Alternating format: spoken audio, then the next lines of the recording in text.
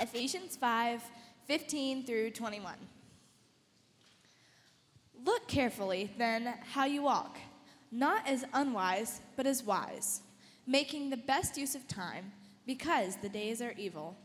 Therefore, do not be foolish, but understand what the will of the Lord is. And do not get drunk with wine, for that is debauchery, but be filled with the Spirit, addressing one another in psalms and hymns and spiritual songs, singing and making melody to the Lord with your heart, giving thanks always and for everything to God the Father in the name of our Lord Jesus Christ, submitting to one another out of reverence for Christ. This is the word of the Lord. Thanks be to God. Thanks. Well, good morning, everyone.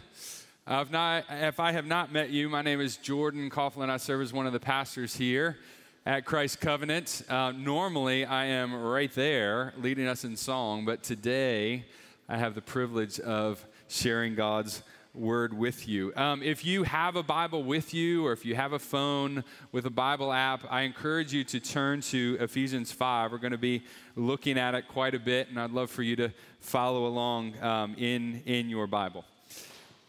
My family and I, if you don't know our story, moved to the Atlanta area about 2.5 years ago during COVID. Would not recommend that, but we did it. And we came to Christ Covenant, and among other things, we just had to learn the things that were new about Atlanta. We grew up in the Northeast, my wife and I, and so moving to the South was a different experience. And so we kind of had to learn the climate and the traffic and how people are just nicer here than the Northeast. It was a surprise to us. One of the educations we didn't know we needed was that SEC football is a significant topic of conversation in normal daily conversation in the South. And we were unaware about this. And so what I discovered is that there were games that I didn't know existed. There were high school recruits that I still don't care about. There are, these amazing events that have happened that I had no clue or had faint knowledge of.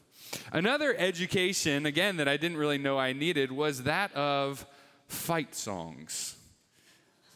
College football, particularly SEC, it seems like fight songs are a pretty significant thing and test of your devotion to your team. Now, I did a little research. I won't inspire you or bore you with the details of that, but I did pull up some lyrics of fight songs. So, for your edification, Auburn, here is their fight song. War Eagle, fly down the field, ever to conquer, never to yield. War Eagle, fearless and true. Fight on, you orange and blue.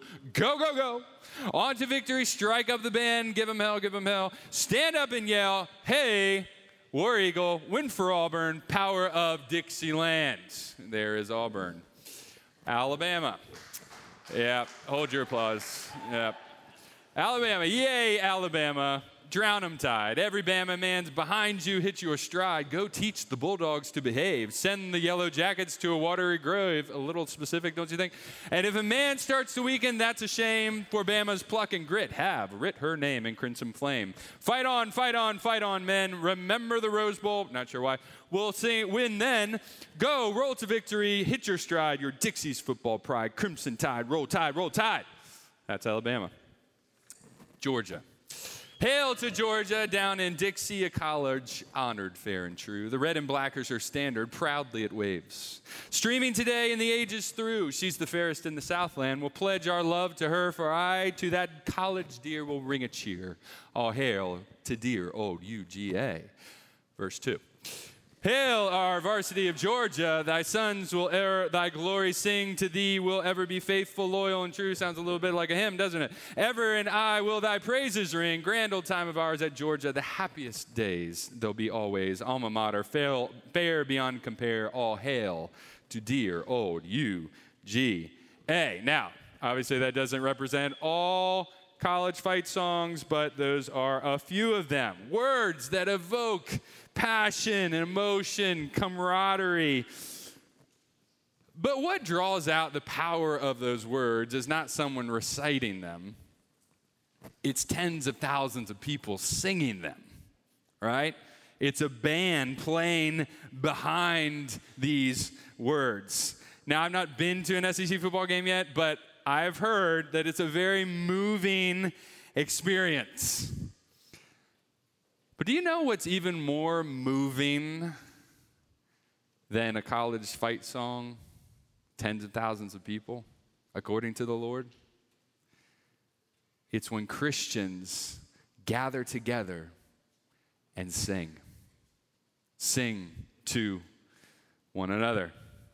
And so today, not because of football, but because we're in a series, we're going to consider the topic of singing to one another. This is actually part 2 of a series that Jason began in January. And if you're like me, January's like forever ago, right? So to refresh your memory, Jason began our year by starting a series called Life Together.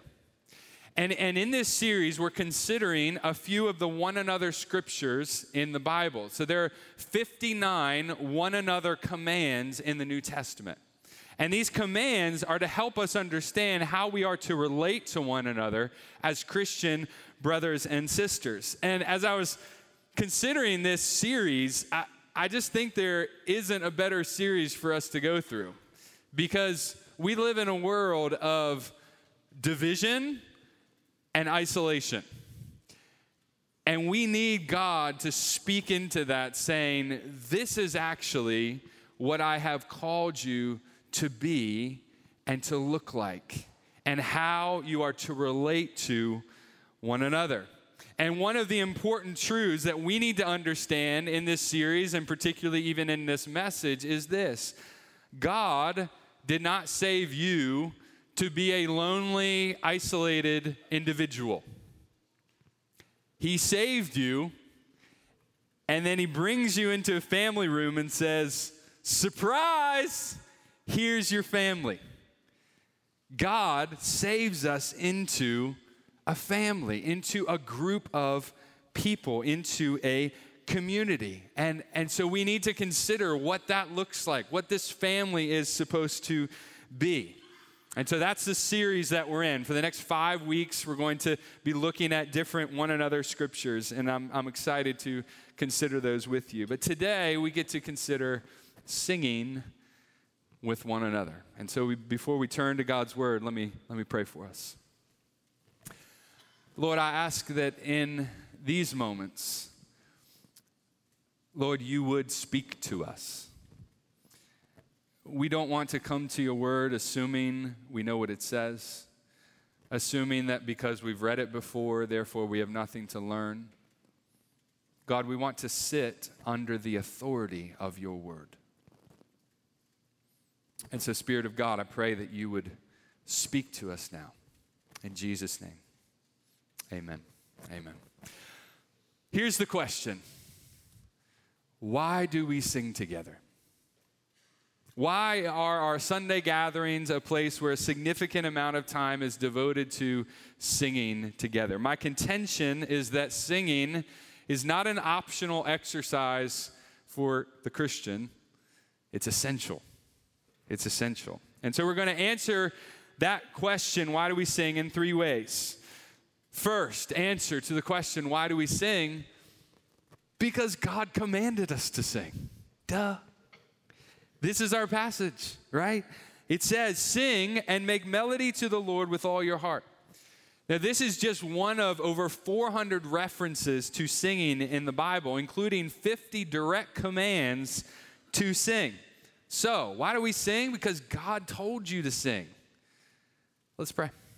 No, I'm kidding. That's not all there is to say. But that's significant, right? God commands you and me as Christians to sing. But there's more. Point 2, because God's Spirit dwells in us. And this is where we turn our attention to our passage this morning, because God's Spirit dwells in us. Now, to bring you up to speed, we're jumping into the book of Ephesians. So I just want to bring us up to speed on what it's saying. So Ephesians, if you read it before, chapters 1 through 3, gives this grand theological treatise of all that we have in Jesus. God has reconciled us to himself. He's reconciled us to one another. And then chapter 4, it transitions with the important words, therefore. And Paul says in chapter 4, he says, therefore, as a prisoner of the Lord, I urge you to walk in a manner worthy of the calling to which you have been called, of what he's talked about in chapters 1 through 3. And then chapter 5 kind of continues that idea that because of this calling, we're supposed to do something. It says, therefore, be imitators of God as beloved children, and walk in love as Christ loved us, and gave himself up for us, a fragrant offering and sacrifice to God. And so then he begins to talk about in chapter 5 how because of that reality, you're children of God, you now are to imitate him. In other words, your journey to hell has been stopped. And God has now placed you on a heaven-bound path where you as saints are called to follow God, to image God. And so he begins to talk about how there's things to put off now that belong to your old way of life and things to put on. So we're called to put off foolish talking and sexual immorality, and we're called to put on other things. And so that brings us to our passage where Paul gives 3 contrasts. Look at verse 15. He says, look carefully then how you walk, not as unwise, but as wise. That's the first contrast. Verse 16, making the best use of the time because the days are evil. Therefore, do not be foolish, but understand what the will of the Lord is. There's our second contrast. And then verse 18, and do not get drunk with wine, for that is debauchery, but be filled with the Spirit. That's our third contrast, and that's what's going to lead us into this question of why do we sing together? Because singing is connected to this idea of being filled with the Spirit. Now, there's a lot of confusion about what this means. What does being filled with the Spirit mean? Is this a feeling? Is this something I do? What does it look like? How do I know when I'm filled with the Spirit? Can I be half filled with the Spirit? Maybe you're just scared of the Holy Spirit altogether and you just look over this passage altogether. The Holy Spirit and being filled with the Spirit is important to understand because it's part of our new life as a Christian. And so simply put, here's what I think it means. Being filled with or by the Spirit of God is experiencing the fullness, the glory, and the influence of knowing Jesus. So being filled with the Spirit of God, being filled with or by the Spirit of God is experiencing the fullness, the glory, and the influence of knowing Jesus. That happens by the Spirit. The Spirit, as Jesus told us, is the helper. He is going to help us to experience who God is. And that knowledge leads to transformation in our lives. We become more like Jesus the more filled we are with the Spirit of God. Now, what does that have to do with getting drunk? Well, there's both similarities and there's contrasts. The similarities are found in this: influence, right? When you get pulled over, not that I ever have, but if you get pulled over intoxicated, you literally are driving under the influence of alcohol, right? Alcohol influences our brains and our bodies. Similarly, being filled with the Spirit of God is increasingly coming over under the influence or the control of the Spirit. And so we can believe that being filled with the Spirit actually leads to some sort of transformation in our life. There's another similarity in that people who are intoxicated, who are drunk, have an appearance of joy and happiness, right? Well, when you're filled with the Spirit of God, you should be joyful. you should be happy. And so there's similarities there. However, Paul is also making a distinct contrast between being drunk with wine and being filled with the Spirit. The first is in its results. Being intoxicated, drunk with wine, leads to debauchery, a life that is disordered, that is ultimately ruinous. It's not governed by wisdom. Being filled with the Spirit is directly the opposite. It is being controlled by wisdom. It leads to wise living. Being drunk is trying to, in many ways, escape reality, right? We get drunk because we feel like we have the right to escape the problems of our life. Well, being filled with the Spirit is not escaping reality. Being filled with the Spirit is actually experiencing true reality. It actually stimulates us by remembering this is what's true about God, about me, about this world.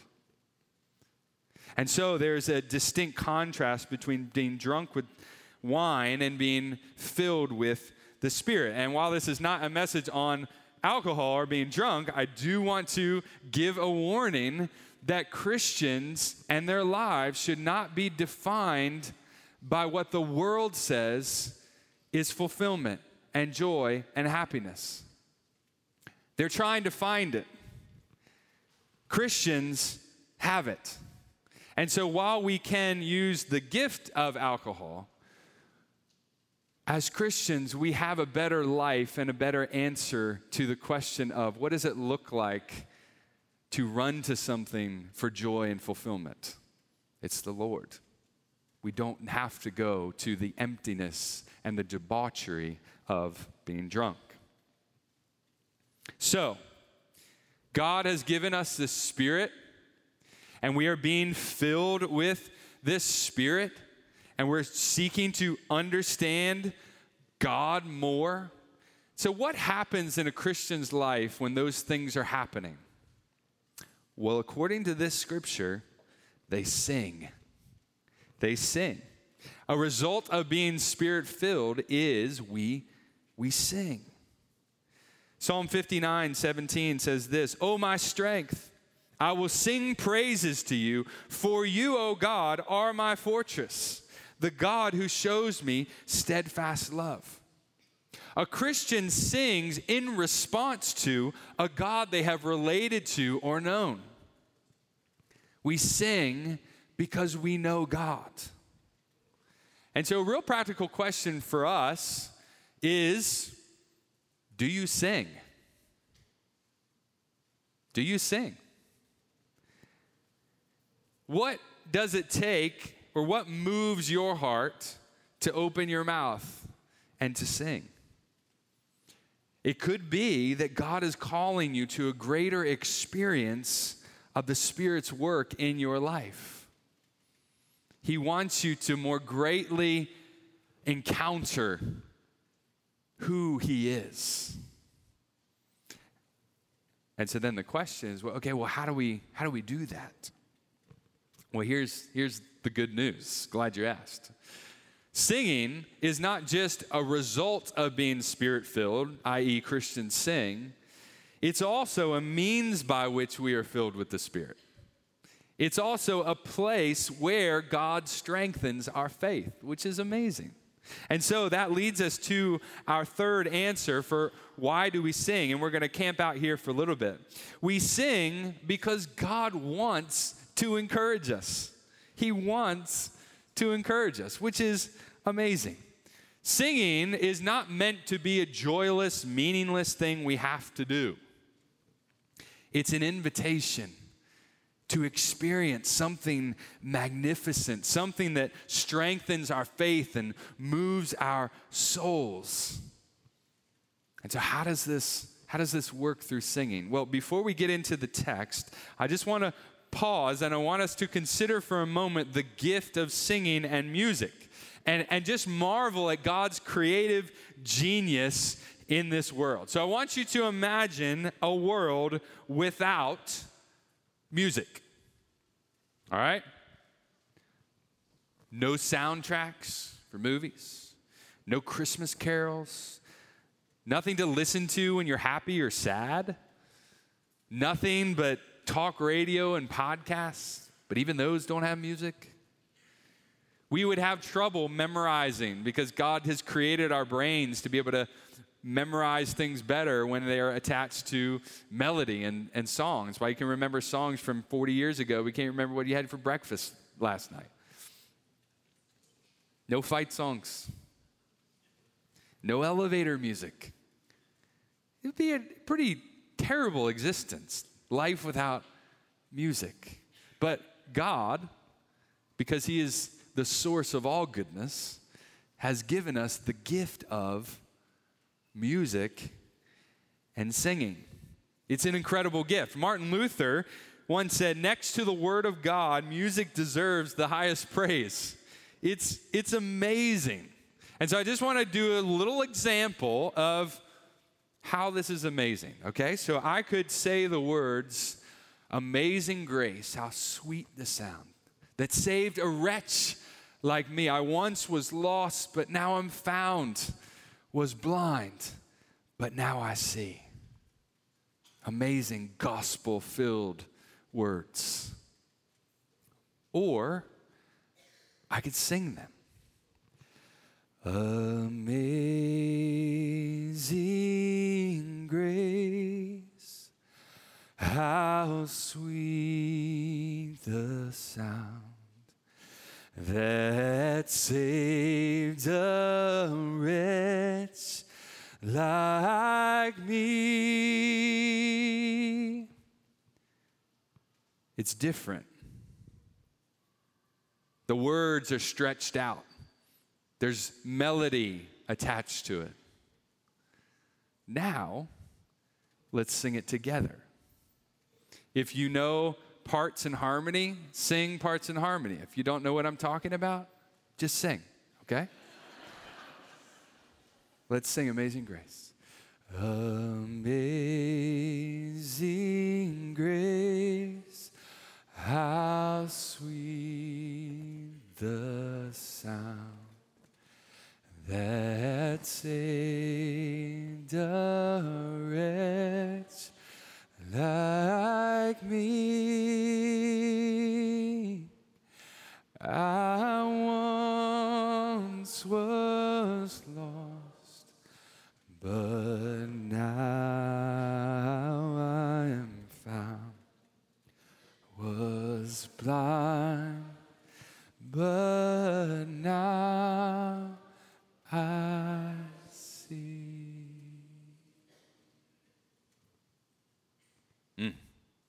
It's beautiful, isn't it? That's the gift of singing. And singing reminds us that the glorious truths about who God is and what he's done are not just meant to be studied and taught and preached. They're meant to be sung. They're meant to be considered. And we haven't even added music yet. What a gift. What a gift that God has given to his people. Singing encourages us. That's the way God made us to be. But our passage also says, it gives reasons for how God encourages us as we sing. And so I just want to look at 3 of these briefly. So God encourages us as we sing to one another. To one another. So we're instructed by God that our singing is not just to the Lord, but rather we are to address one another in song, which is strange when you think about singing in the church, right? Why are we coming here? Well, we're coming to sing to the Lord, right? Yes, and God calls us to sing to one another. God wants us to have an active role in building one another up and encouraging our faith. We just experienced it. The presence of hundreds of voices singing something together encourages us. It can strengthen our faith. And this is an important thing for us to consider, what it means to sing to one another, because a lot of us have bought into a misunderstanding of worship that says that singing and worship primarily exist for my own individual experience with God. And so I come to the gathered church not as a corporate experience, but so that I can receive something. And so the band and the lead vocalist, because they have better voices and their music sounds good, I can choose whether or not I participate in that, but it all is kind of seen through the lens of what I need or what I want. And I think God wants to correct that and says, no, when the church gathers together, your voice and participation matter here. It's not optional. God has called you to encourage, to teach, to strengthen one another's faith. You have a part to play. And so when we play music and when we have mics that, allow for you to hear our voices, that's not so that you can just listen. That's meant to encourage and support the congregation singing these words, singing this truth. Part of how you love your brother and sister in the church is singing. Consider that. Now you might be thinking, but I don't have a good voice. It doesn't matter. God didn't say, unless you don't have a good voice, right? My dad used to say, it's not a question of whether you have a good voice or not. It's whether you have a good song. And Christian, if you've been saved by the blood of Jesus, you have a good song to sing, all right? We are all called to participate in this singing. Now, what do we sing? Well, Colossians 3, which is a very similar passage, says this. It says, let the word of Christ dwell in you richly, teaching and admonishing one another, singing psalms, hymns, and spiritual songs. So in our gatherings, we should aim to sing lyrics that help the word of Christ dwell in us richly. And in fact, that's part of how God has designed this whole thing. We are to hear the word preached, yes, and amen, and that's a priority. We are also to sing the words of Christ, to help them dwell in our hearts and our minds through what we sing, the words that we sing. Because here's the thing, music and singing are so powerful that we can sing them and we can sing words that are nonsense and still be impacted. I went with friends to the Coldplay concert last Saturday. Mercedes-Benz Stadium, 55,000 people. It was an amazing experience. It was so loud, my ears are still ringing from the experience. Powerful to hear 55,000 voices singing their hearts out. You know what thought I had a couple times though? What are we singing? Here are the lyrics. Lights will guide you home and ignite your soul. I will try to fix you. Okay? You are my universe, and I just want to put you first. You are my universe, and you make my world light up inside. All right? What gives those power is music and singing and melody. But here's the point. We can be very emotionally impacted by that. But in the gathered church, all of that is meant to support letting the word of Christ dwell in us richly. That's what's most important, the words that we are singing, because these words have ultimate power. These words actually lead to transformation in our lives if we let that be the case. Singing and music in the church are to support the words. And so when we gather, we're not just primarily about an emotional experience. Now, if you let the word of Christ dwell in you richly, and if you truly understand all that God is and all that he has done for you, you will be emotionally impacted. And if you aren't, there's something wrong with you. This is great news, right? But we need to understand that we don't pursue the emotional experience in and of itself. We pursue true knowledge and understanding about who God is. And that is the thing that then serves to highlight and strengthen what we're doing, what we're singing. And so, our services are not the best when the music's the best, but it's when Jesus is most clearly exalted. Now, we want to have music that's excellent. We want to offer our praises to the Lord in an excellent way, but that's secondary to the fact that we are called by God to exalt Jesus. And so each of us have a part to play in that. So if I could just give a word of encouragement, when we come into the Sunday service, I love the fact that all of us are excited to see one another, and we're finding out how the week went, and we're getting our cups of coffee, and we're doing whatever else we do. I also think it's important for us to come into here and sit in your seat and be ready to lift your voice in song. Why? Well, because that's part of how we love and serve one another. We get to lift our voices together in song. So we encourage one another as we sing. And sometimes we need other people's faith for us to sing. One of the great perks of my job is I get to be up here and I get to watch people sing. And here are some of the most impactful things that I've seen. Successful business person, has everything he could ever want in life.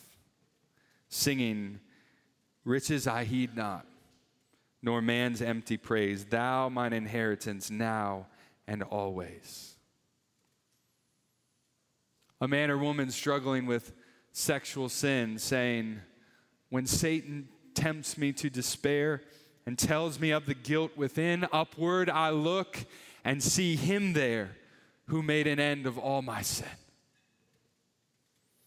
Those who lost a loved one singing, whatever my lot, thou hast taught me to say it is well with my soul. Every Sunday, people around you are singing with faith the very words that maybe you need to be singing with faith and yet don't have the faith to sing.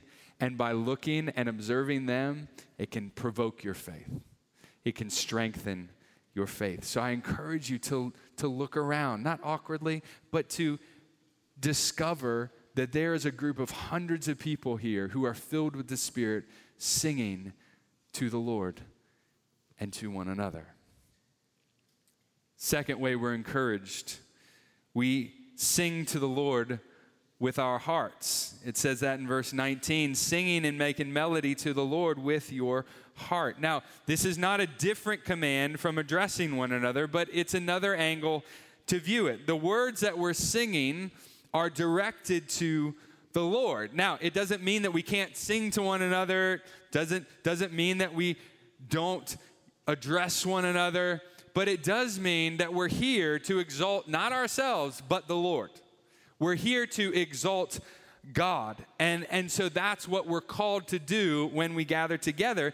And in doing that, we actually experience the most encouragement to remember and discover that life is not just about me, living in my skull-sized kingdom, growing smaller by the day. No, life and the ultimate aim in life is about God and His greatness and His glory, and glory to God. You are now connected to Him through Jesus. That is what we're doing. We're singing to the Lord, and we're supposed to do this with our hearts.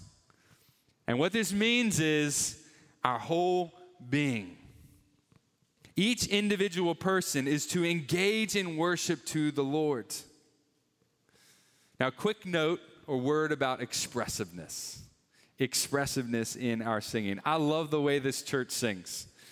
Each and every Sunday I come and I'm encouraged by your singing. You sing with faith and joy, and you encourage me and hopefully many other people. Now, one of the ways I think we can continue to grow as a congregation is what it means to engage with the lyrics that we're singing. There's an engagement that comes from understanding who the Lord is that should evoke physical response. The Bible is full of physical expression: clapping, singing, bowing, kneeling, lifting hands, shouting, playing instruments, dancing, standing in awe, just to name a few. And these aren't just cultural expressions, although some of them could be that, but it points to what God has done in creating us as not just spiritual beings, but physical beings. We're not just voices, we're bodies. And so when I am engaging with the truth about who God is and what he's done, then I should show that, express that with my body.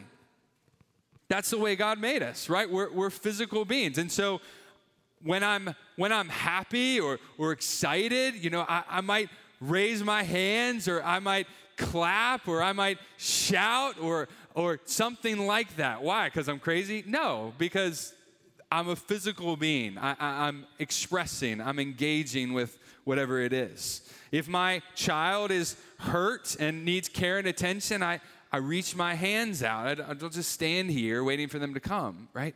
We're physical beings. And so I think that God wants to continue to push us in how we are engaging with the words and the truths that we're singing. It should evoke a physical response. Now, I'm not saying that all of you have to lift your hands or clap or shout or whatever you're thinking right now. What I am saying is that God is worthy of all of our worship. Through our lips, through our lives, with our bodies.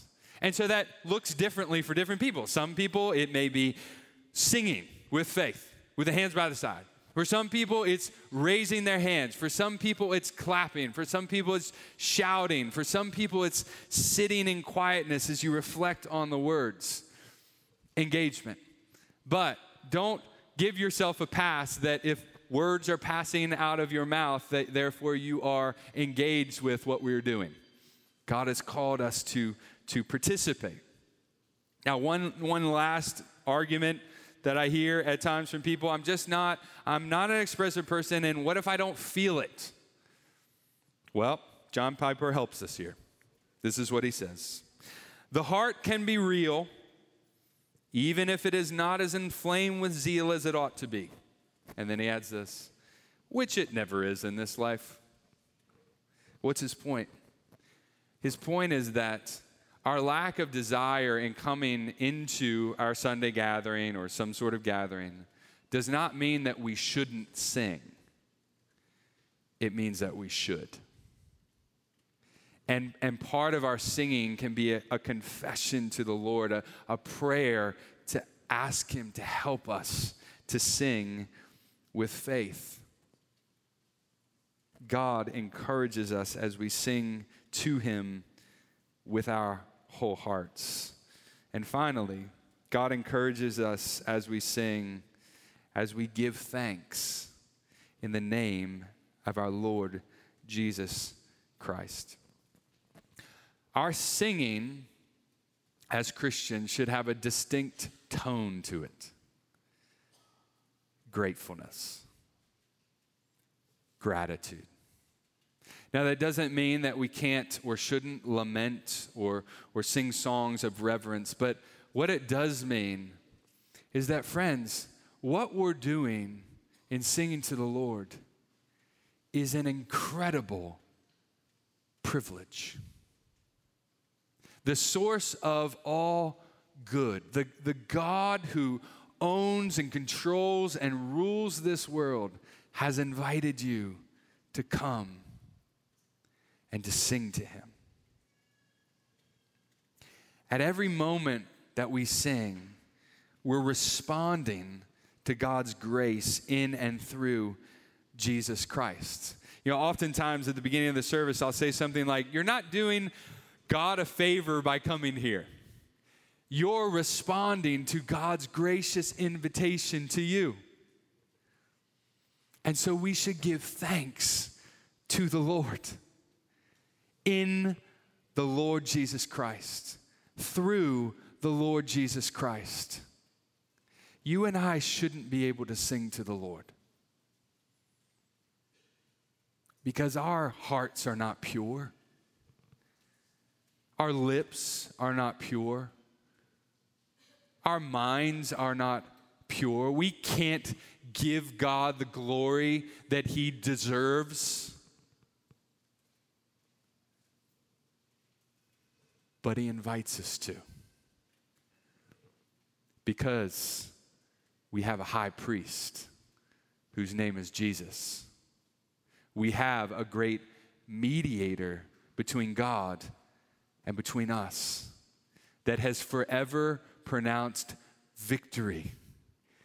And that's what we get to celebrate each and every Sunday. God invites us to come in, and He invites us to consider for a moment that Jesus took the penalty for all of your sins, for all of your rebellion. And so now you can come and do what ultimately your whole life is designed to do: give glory to God. And He receives it with pleasure, not because we're pure, not because of what I've done or haven't done, but because He sees the perfection of Jesus.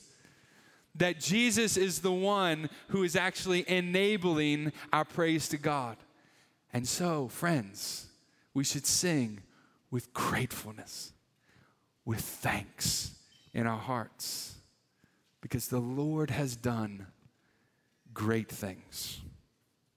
And so as we consider as a church what it means to obey the Lord, relating to one another, let's sing. Let's sing to one another.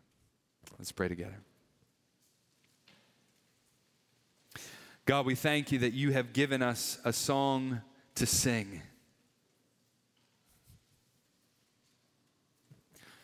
How merciful, Lord. How kind. How undeserved. There are so many other songs that our lips have sung. And yet, Lord, even now we confess that our greatest song, our really only song, is the song that You've given us to sing that proclaims that death is forever defeated, that our sin has been paid for, and that through Jesus we have eternal hope, eternal life. We thank You. In Jesus' name, amen.